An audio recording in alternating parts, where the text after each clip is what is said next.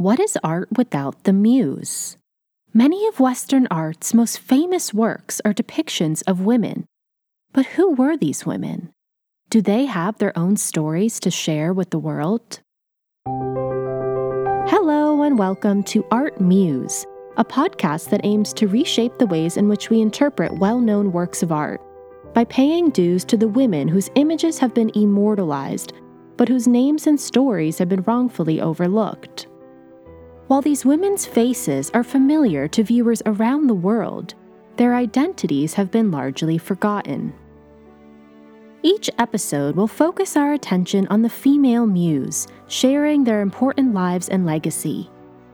Together, we will appreciate these works of art from a new perspective, through the eyes of the women whose image stares back at us.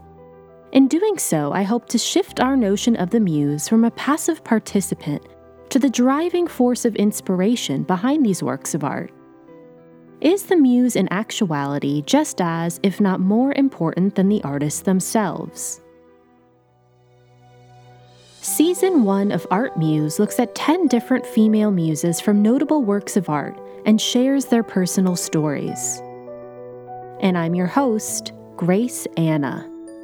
Stay tuned for Season 1 of ArtMuse, coming this summer.